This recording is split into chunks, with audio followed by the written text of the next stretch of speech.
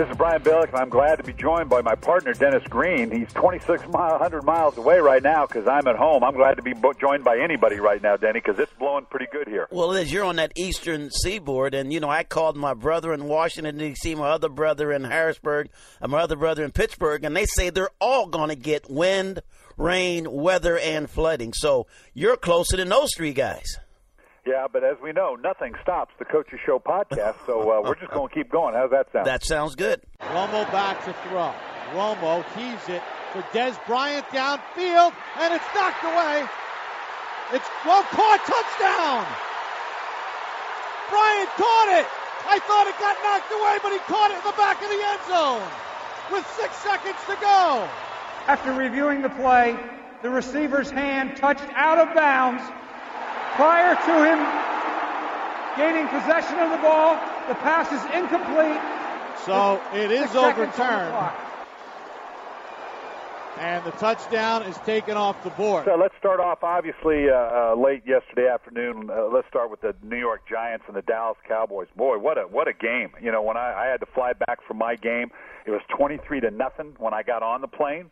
And when I landed, it was 23-24. And it was a short flight from Pittsburgh to Baltimore. So, obviously, incredible game. But as usual, near the end of the game, there's always something going on in the NFL. There were a couple of situations, coaching situations, that Jason Garrett again found himself in, went for it on a second and one, a third and one, and a fourth and one, threw it 3 straight times. A lot of people are second-guessing that. They're second-guessing his use of 2 minutes. But at the end of the game, he was really only a fingernail away from beating the Giants and a come-from-behind win. Well, it was, and I think it shows you how dangerous Dallas Cowboys are and that they do have talent. They don't give up. They got a lot of fight in them, that's for sure. They came back and played well, and I don't know how Bryant got behind the safeties, and had a chance to make a great catch for a touchdown. And as if people didn't see it, I mean, his hand landed first. It really did. Normally your feet come down first, but the way the catch was, he caught it, his hand landed first, and his hand was on the line. And anything on the line is not good in the game of football. And so it was a phenomenal game, though. And I think what would bother you, though, is that, Dallas threw the ball 62 times, and obviously they were behind. They were behind 23. They were behind on 2 interceptions and then 3 interceptions, of which 1 went for a touchdown, and they had to catch up. And so they did throw a lot to catch up, and they did catch up, but just didn't quite win the ball game. Yeah, I mean, at the end of the day, you can have a plan, and everybody can criticize for the play calling. You didn't run enough, you didn't throw enough, you didn't do this or that enough.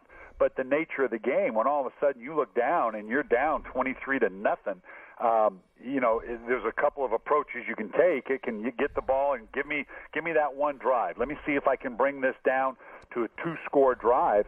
And the fact that the game started out the way it did for Dallas, with the first 2 series ended in an interception, then they punted, then they intercepted.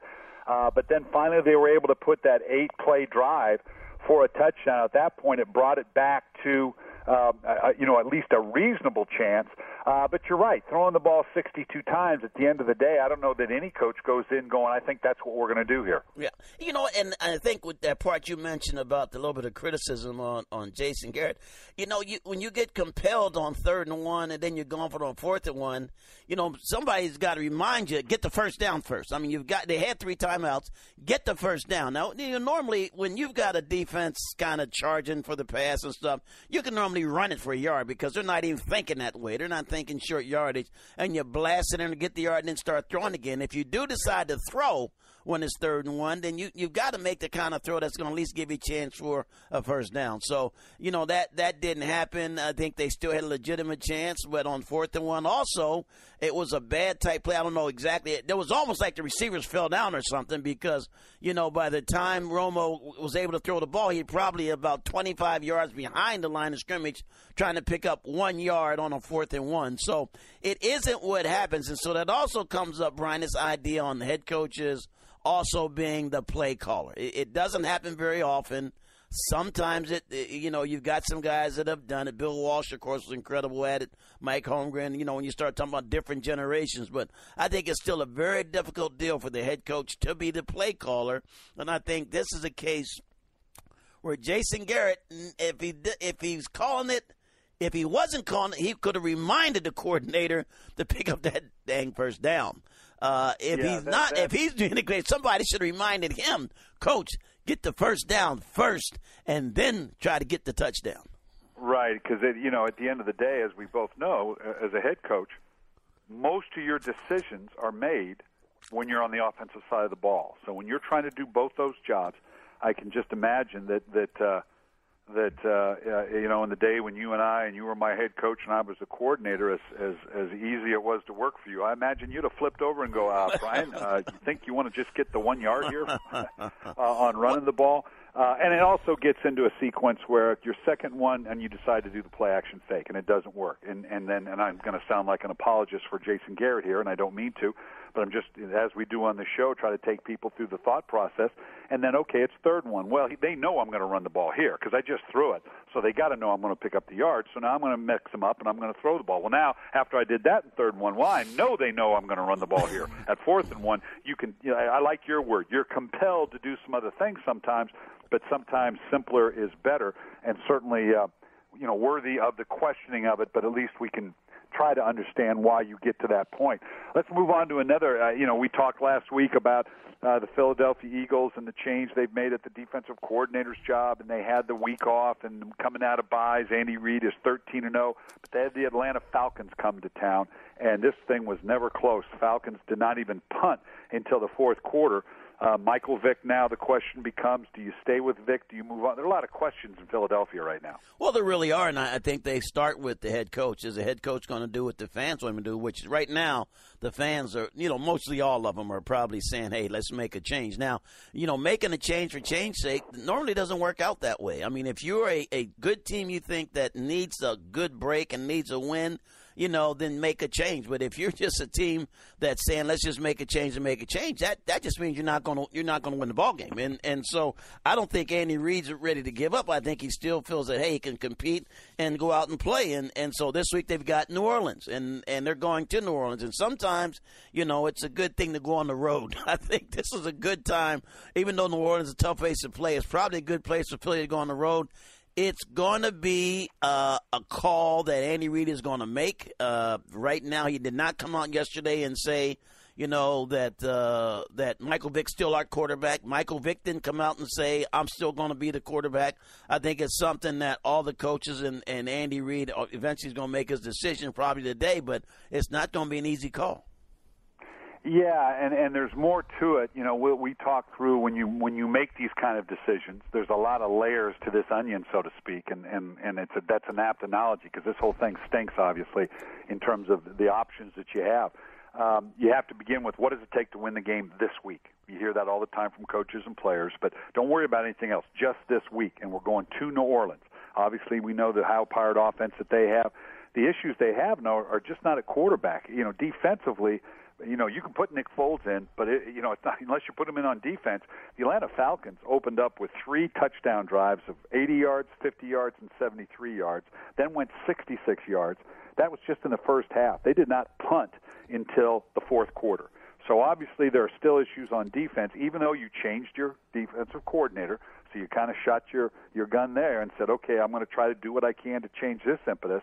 Now offensively, so it's what does it take to win this game? I find it hard to believe that Andy Reid believes his best chance to beat the New Orleans Saints, keep up with the team that has such a prolific offense, is to go to this rookie quarterback. Now, the next week they're at home against Dallas, and now you've compounded it because now is that when you want to start the guy? This is a tough situation to be in, but I don't know that he really has a lot of other options. I don't know that going with this rookie quarterback is what I'm going to do, thinking that I can go on the road to beat the New Orleans Saints. Right, and it's going to be interesting. As you know, Andy has been there. He's been in a job as a head coach longer than any other coach in the National Football League, so he's been there a long period of time. And they've tailed off just a little bit. He's a great competitor. He's a tremendous coach. I don't think anybody doubts that. Right now, he's going through a tough spell, so it's going to be interesting to see what decision he makes. And that's what makes the game of football so incredible, because there are going to be decisions you have to make. Fans feel like they want to be part of it, but I want to tell you, you're not going to be part of it. Andy's going to do what he thinks is best, but it's not going to be just a right and a wrong. It's going to be how the players respond after the decision he makes. Whether he says go with Michael Vick, how are they going to respond? If he says we're not going to go with Michael Vick, how are they going to respond? And let's flip it over to a more, a better scenario for Atlanta and Mike Smith. He's got a problem. It's a good problem, but he's got a problem. He's got a 7-0 team. That now, how do you keep them focused on just playing the next opponent, like every game is? But how do you get at the Atlanta Falcons at 7-0 not to get too full of themselves? Not to feel like they're already arrived? Well, it's the same answer. It's what do we got to do to win this one game? You can't be 16-0 until you're 8-0. Denny, we've been there on a 15-1 team. We actually kind of made it a little easier for us because we lost to Tampa Bay about midway. We didn't have to carry this "can you go undefeated" mantra that's going to go on going forward. They play the Dallas Cowboys on the national stage on Sunday night, but it's the same approach. Guys, what do we need to do to win this game? And I don't want to hear anything about anything other than what it takes to win this game. Well, and I think it's going to be a really tough game because Dallas is clearly a dangerous football team. I mean, the way they came back and the way they're trying and the way they're playing defense, which is pretty good. And so will they be able to match up against this incredible Atlanta offense? I don't know. But the idea, again, would be that Dallas is a good football team. Dallas has the potential to go on the road and win. And again, I go back to road, home. If I'm Dallas, the way we lost that game last week, the best thing we can do now is go on the road. I mean, go on the road, and the best thing to do is go on the road and play against a team where they're going to be the underdog. Now they don't have the pressure of, the Giants have come in here and whipped us so many times. It's not about the Giants now. So much of that is about the Giants. This is not about the Giants. This is about us. And Dallas is able to say, let's go on the road on another artificial surface. The surface favors us. It favors Atlanta. We can play good defense. If we can shut down Atlanta's defense, Atlanta's offense hasn't really, or their defense, has their defense really been challenged? Maybe yes, maybe not. I think that Dallas has a legitimate shot to play their best game of the year this week because of the circumstances on how they lost to their rival last week against New York. Yeah, and that's why I love you, Coach, because you're one of the best competitors I've ever been around.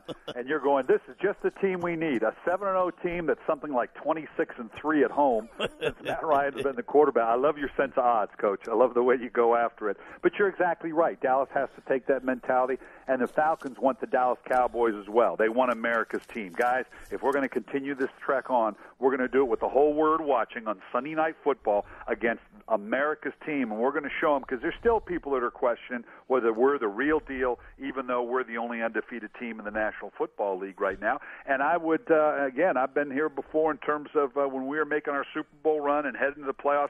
My team had a winning season since its inception, had never been near a playoff. I banned the playoff word. I said, I don't want to hear the word playoff, even though clearly that's where we were going. And you got to earn the right to say the word playoff. Sure. And I literally find them, including the organization, which was kind of tough because the league sent us the memo that says we could start selling playoff tickets. They had to come up with another word, so we stole it from a Seinfeld commercial or a Seinfeld episode that called it Festivus Maximus. So we didn't sell playoff tickets; we sold Festivus Maximus tickets. Seinfeld, you picked one then, that's for sure. That's a good one. Well, he had clear sailing, and the punt is blocked, and the Dolphins pick it up in the end zone. Touchdown, Miami! Olivier Vernon is credited with the touchdown. Jimmy Wilson had the block, and the Dolphins are on top 9-0. Let's go on another. Obviously, we got to come back to the New York Jets. Oh, boy, I don't know if it's surprising, but it being trounced. It was the margin of victory and the way it happened, losing 30-9 to the Miami Dolphins. And, of course, everything from the owner to the head coach, Rex Ryan, have said only a winning season is acceptable. And right now they're a long way from that. Well, Miami's a surprise team right now. I mean, I don't think very many people thought that Miami would be 4-3 after 7 games. I mean, I think most people would say 2-5, maybe 3-4, but probably not. This team is playing very well. They've got some pretty good things going on defensively. The rookie quarterback is playing very well. You know what? Again, should Michael Vick make a change? I tell you what. Rex Ryan came out and said no. Now again, he didn't say we're making a change. He just said what he said many times, which is that Sanchez is my quarterback. He was last week. He is this week. But he is really going to get a lot of pressure. 54 passes they threw. That is not the style of play, I think, that the Jets want to get into. 283 yards. That's a lot of passes for only 283 yards. And somehow they just never got into a rhythm. So the question again is going to be, if you're 3-5 right now, and that's what the Jets are, 3-5, is this Tebow time? Okay, and so they're in a bye week. So again, the reason I would question, because how come they play the games? Well, they didn't have their bye yet, so now it's bye week. So now, if you're going to make a change, there are a couple of ways you look at it. One, do you have an easy defense coming up, an easy opponent coming up, and are you still in the playoff hunt? Okay, so 3-5, I guess you're still in the playoff hunt. It's too early. Do you have an easy opponent? The best opponent, yourself. You don't play anybody this week. You've got to bye. If you're going to make a change, then you do it then. But again, what hasn't happened is make a change and then go back. If you're making a change, you have to stay with that change. I don't think Rex Ryan will do it. But I think most people will try to say that he should go with Tebow time. Yeah, and again, just like the Michael Vick situation, there's a lot of layers to this. They come and they play at Seattle, and I'm not a believer that Tim Tebow is going to be your ultimate answer, but he may have to. And again, he can change his mind. I go back to the old Al McGuire story after he got shut out of the old NIT, and he said, my team, we will never play in the NIT ever again, because they had shunned him in the 1 year. And the next year they went back to the NIT, and they asked him, Coach, what? You said you'd never go back. And his answer was simple: I changed my mind. Rex can always say, hey, I changed my mind. They go to Seattle. And I don't know that this passing attack, Mark Sanchez against Seattle, and that secondary in Seattle, maybe Tebow is the way to go. Now, is he the answer the rest of the way? Once you get running, hey, maybe you get hot here. Maybe he does what he did in Denver, and you get on a run here, and you get back to your pound and ground. But I know there's going to be a lot of discussions about it. Ultimately, to me, it's just putting off the inevitable. To even if you do that and you have success, you're going to be right where Denver was at the end of the year. Is this the guy that we're going to go forward with? Rex Ryan wants to win playing great defense and running the ball. And I don't know that Sanchez gives him that best chance. I'm not a big Tebow fan in terms of the belief that he can play quarterback in the National Football League, but he may be in that situation where he absolutely has to. And once you go down that course, there's no going back. So, yeah, I imagine particularly they're going to hear a lot about this over the next 2 weeks. So we'll see what he comes up with. 3rd down and 3 from the Chicago 9. The Panthers have 2 backs, 1 to each side of Cam Newton. Newton motions Brandon LaFell to work in motion towards him. Newton fades back to throw. Newton will run up the middle. He's got the first down to the 5-yard line. Newton lowers his pass, fumble the ball in the end zone. I think the Panthers have fallen on it. The officials come in to unpile it all. I think the Panthers fell on the ball. He was in the end zone. The Panthers want this to be a touchdown. Still no signal yet from the officials. Yeah, I think he fumbled that at the 1-yard line. I think Murphy touchdown. I think Murphy led on the ball. Touchdown, Carolina leads. But Cam has to be a little bit safer with that ball. He slips on the cut and got to put that ball back in the frame of your body. Got to. The Chicago Bears and the Carolina Panthers. Chicago's continuing to look like an awful good football team. Got tested at home against Carolina in a way with a 23-22 win coming from behind with a field goal. Maybe surprised us a little bit. But again, let's go to a situation that happened in the game in the second quarter. Carolina was going in to score. Cam Newton fumbles. And it gets covered, and his teammate covers it, and they win. Or I should say, they get the touchdown. And a lot of people are making the point about it that over on the sideline, Cam Newton just went over and started to pout, nor did he, didn't congratulate his teammate, didn't congratulate his team, didn't realize they just all dodged a bullet. In light of what he did last week, a lot of people are, again, questioning his leadership ability and what he's going to be about going forward. Well, I think he's just really catching a lot of heat right now. Part of it is that the team is not playing well. But, in baseball, the pitcher's out there, he throws what he thinks is a bad pitch, and it gets hit. But the defensive guy, the center fielder, makes a great play on it. he's pretty appreciative. And he's normally, he'll say it. He'll point to the guy, first off, hell of a catch. And then number two, he'll normally say something to him when they get to the dugout, I'm sure, like, hey, man, you saved me that time.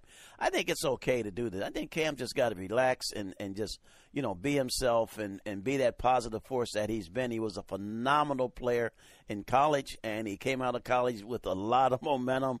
And then he had a very good year, considering they were only 6-10 last year.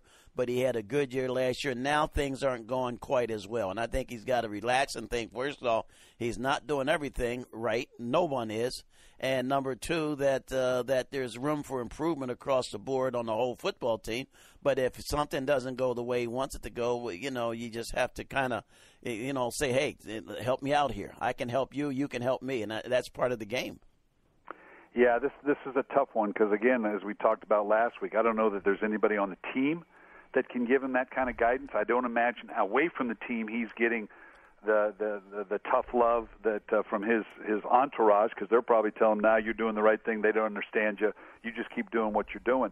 Even the head coach, Ron Rivera, who's a former player, who's someone that Cam Newton should respond to because he played in this league a long time. This may take ownership. Jerry Richardson has called players to his home, which is the ultimate principal's office, so to speak, to have these kind of talks. I don't know if he's done it yet, but he probably needs to make sure that Cam Newton understands from the top down, from the owner, the guy that signs the check, and someone who happened to play in this league, this is not the way you need to conduct yourself. Well, I think it would start with when anytime, you come off the field, sit down with the quarterback coach. You know what I mean? A lot of teams do that automatically anyway. So it doesn't matter what happened, whether you threw a touchdown, ran for a touchdown, we're punting, whatever. As soon as you come off the field, the first thing you do, quarterback, is you sit down with the quarterback coach.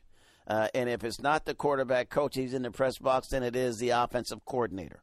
And these guys all got like 23 coaches on the staff, so some of these teams got a quarterback coach and an assistant quarterback coach. Sit down and go over what took place. But if there's another issue, you can talk about that also.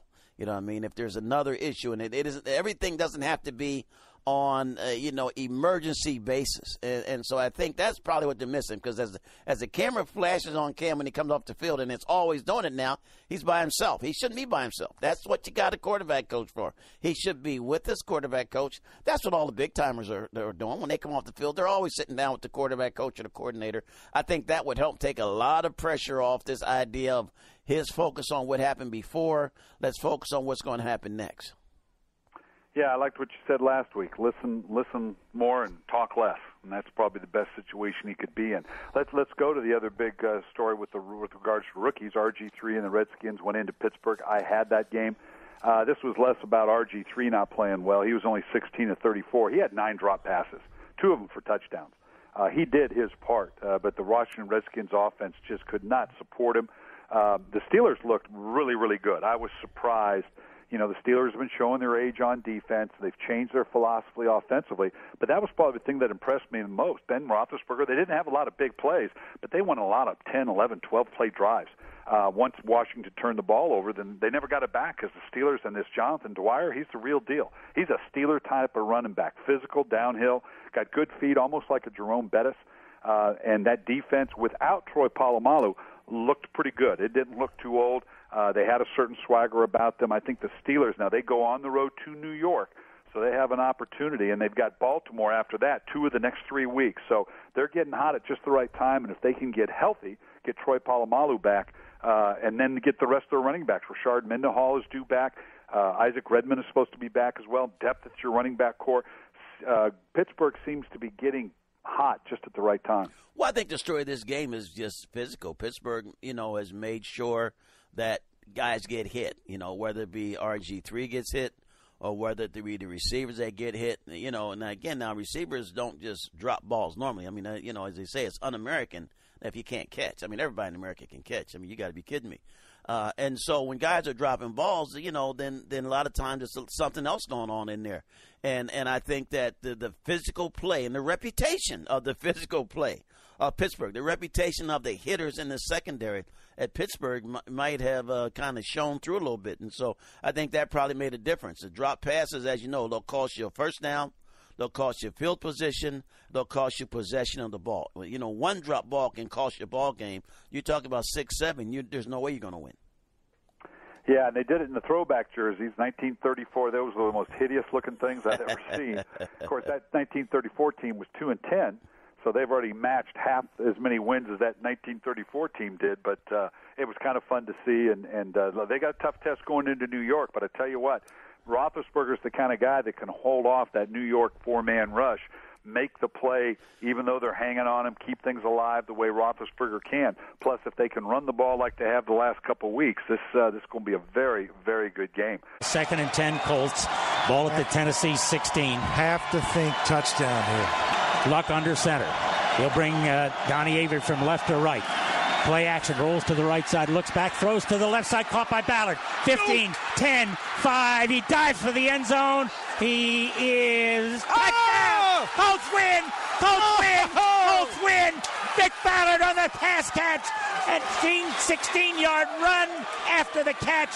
And the Colts are up and in the win column with a 19-13 win on the road. Indianapolis and Tennessee, we talk about another rookie, Andrew Luck, on a beautiful 9-play drive in overtime to give them the 16-13 win over Tennessee. Indianapolis, at 4-3, who would have thought they'd be within the hunt right now? And they are right now, particularly in the AFC. In Tennessee, they ran the ball okay, not great, but okay. And they got a tough task with Chicago coming to town this next week. I have that game. You know what? Andrew Luck is playing some good football. I mean, you look at his statistics, 26 out of 38, 297 yards. I mean, I think he's playing well. He's showing great leadership, for their football team.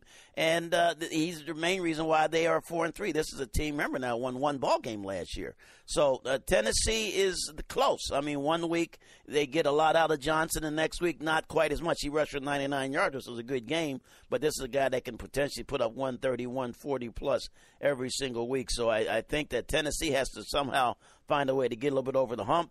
And then Indianapolis, with their game coming up, they are right now playing like they are the surprise team. Yeah, Tennessee's going to have a tough time against Chicago, like we said. Their inability to, they may be able to try to continue to run the ball, but it's one of those things that might bleed to death slowly because I don't think they're going to get any big plays against that secondary of Chicago, and that four-man front's going to put some pressure on Hasselbeck in a way that maybe he hasn't the last couple of weeks. So it's going to be uphill. In Indianapolis, they're playing on house money right now. Whatever they do puts them ahead of the curve. Luck continues to grow and win. Overtime win against Tennessee was a big one for him, a last-minute win against Green Bay. He's showing that he can be that kind of guy, so life's pretty good for him right now. Well, a Thursday night game got a matchup with the Kansas City Chiefs at San Diego, two teams that are hurting in a big way. Norv Turner, boy, I tell you what, you're in a tough spot right now because you absolutely cannot lose to the Kansas City Chiefs and not think that's not going to bring around some great, big change in San Diego. Well, I think the big thing, San Diego, they've not scored a touchdown in 6 quarters. And so this is a team that I think is built on offense, a whole theory on Phillip Rivers and getting the ball to Antonio Gates and running the ball and so forth, throwing the ball outside. I mean, that's supposed to be their whole thing, and they have not played well offensively. They've lost 3 games in a row. They've lost 3 games to teams that are not going – they haven't lost to a team that they expect to be in the playoffs. I mean, they lost to New Orleans and people like that. So, I think it's going to be a tough go now. They're screaming like mad up there in San Diego. Very hot in San Diego, might add, Brian. I hate to tell you that in your neck of the woods, what you're up against right now out there. Out in San Diego, very hot, and the fans are very hot. And with the game coming up Thursday, as you say, what do you want? Well, when you play like they played yesterday over in Cleveland, then the sooner the better. I mean, remember, you've heard me say in the old days, I wish we had a game today. The players didn't want to play the day after losing the day before, but I do because you want to get that taste out of your mouth. Believe me, San Diego wishes they had a game tomorrow, Wednesday, Thursday. Good, we'll be there. And I think that they should be able to beat Kansas City. Kansas City is really struggling. They're not running the ball nearly as well. They're not playing very good defense.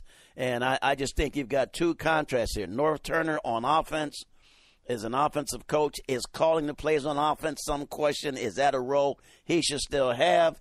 And Romeo Crennel, a former defensive coach, former interim head coach, now the head coach at Kansas City, is calling the defenses. And I think both head coaches might be missing a little bit of the game by taking on those additional roles. It's very difficult being a head coach at all, yet alone being able to do both. You look over and you see Mike Smith, and what Mike Smith is doing everything he can to facilitate what needs to happen on offense and defense and helping everybody, because he's not involved in calling offensive plays or he's not involved in defensive plays. It is done sometimes, but not a great deal. Plus, it brings the additional scrutiny, as we've said many times. The head coach are responsible for everything, and they're going to come after you for those 16 games. Well, now both these guys, they're going to come after you for those 1,100 calls that you make during the course of a season as a coordinator, and that's double duty in that way. Romeo Crennel, the interim head coach last year, the team rallied around him, wanted him to come back as the head coach. That happened. Do they do something during this season? I don't think Scott Pioli has an option here. He's already pulled that trick out of his bag, so to speak. Changing head coaches isn't going to do you any good. He's just going to have to ride this thing out and hope somehow they can turn this thing around. A.J. Smith's in the same situation. If Norv goes down, I'm not sure A.J. Smith doesn't go down. It would have to be the owner that steps in and says, I'm going to clear this whole thing right now, and just so I can get a jump on where we're going at the end of the season. So, a lot of pressure going both ways. Kansas City going in, they got to run the ball well. They got to hold on to the ball. They've got to run it well against San Diego, or it's going to be a long, long game. Well, that's going to do it for the Coaches Show podcast. You can download the Coaches Show podcast from iTunes or go to NFL.com/podcast. Also, I want to hear from you at Coach Billick. Tweet me and let me know what you want Denny and I to talk about. Also, be sure to catch the Coaches Show on the NFL Network every Monday at 6:30 p.m. Eastern. Thanks for listening, everyone.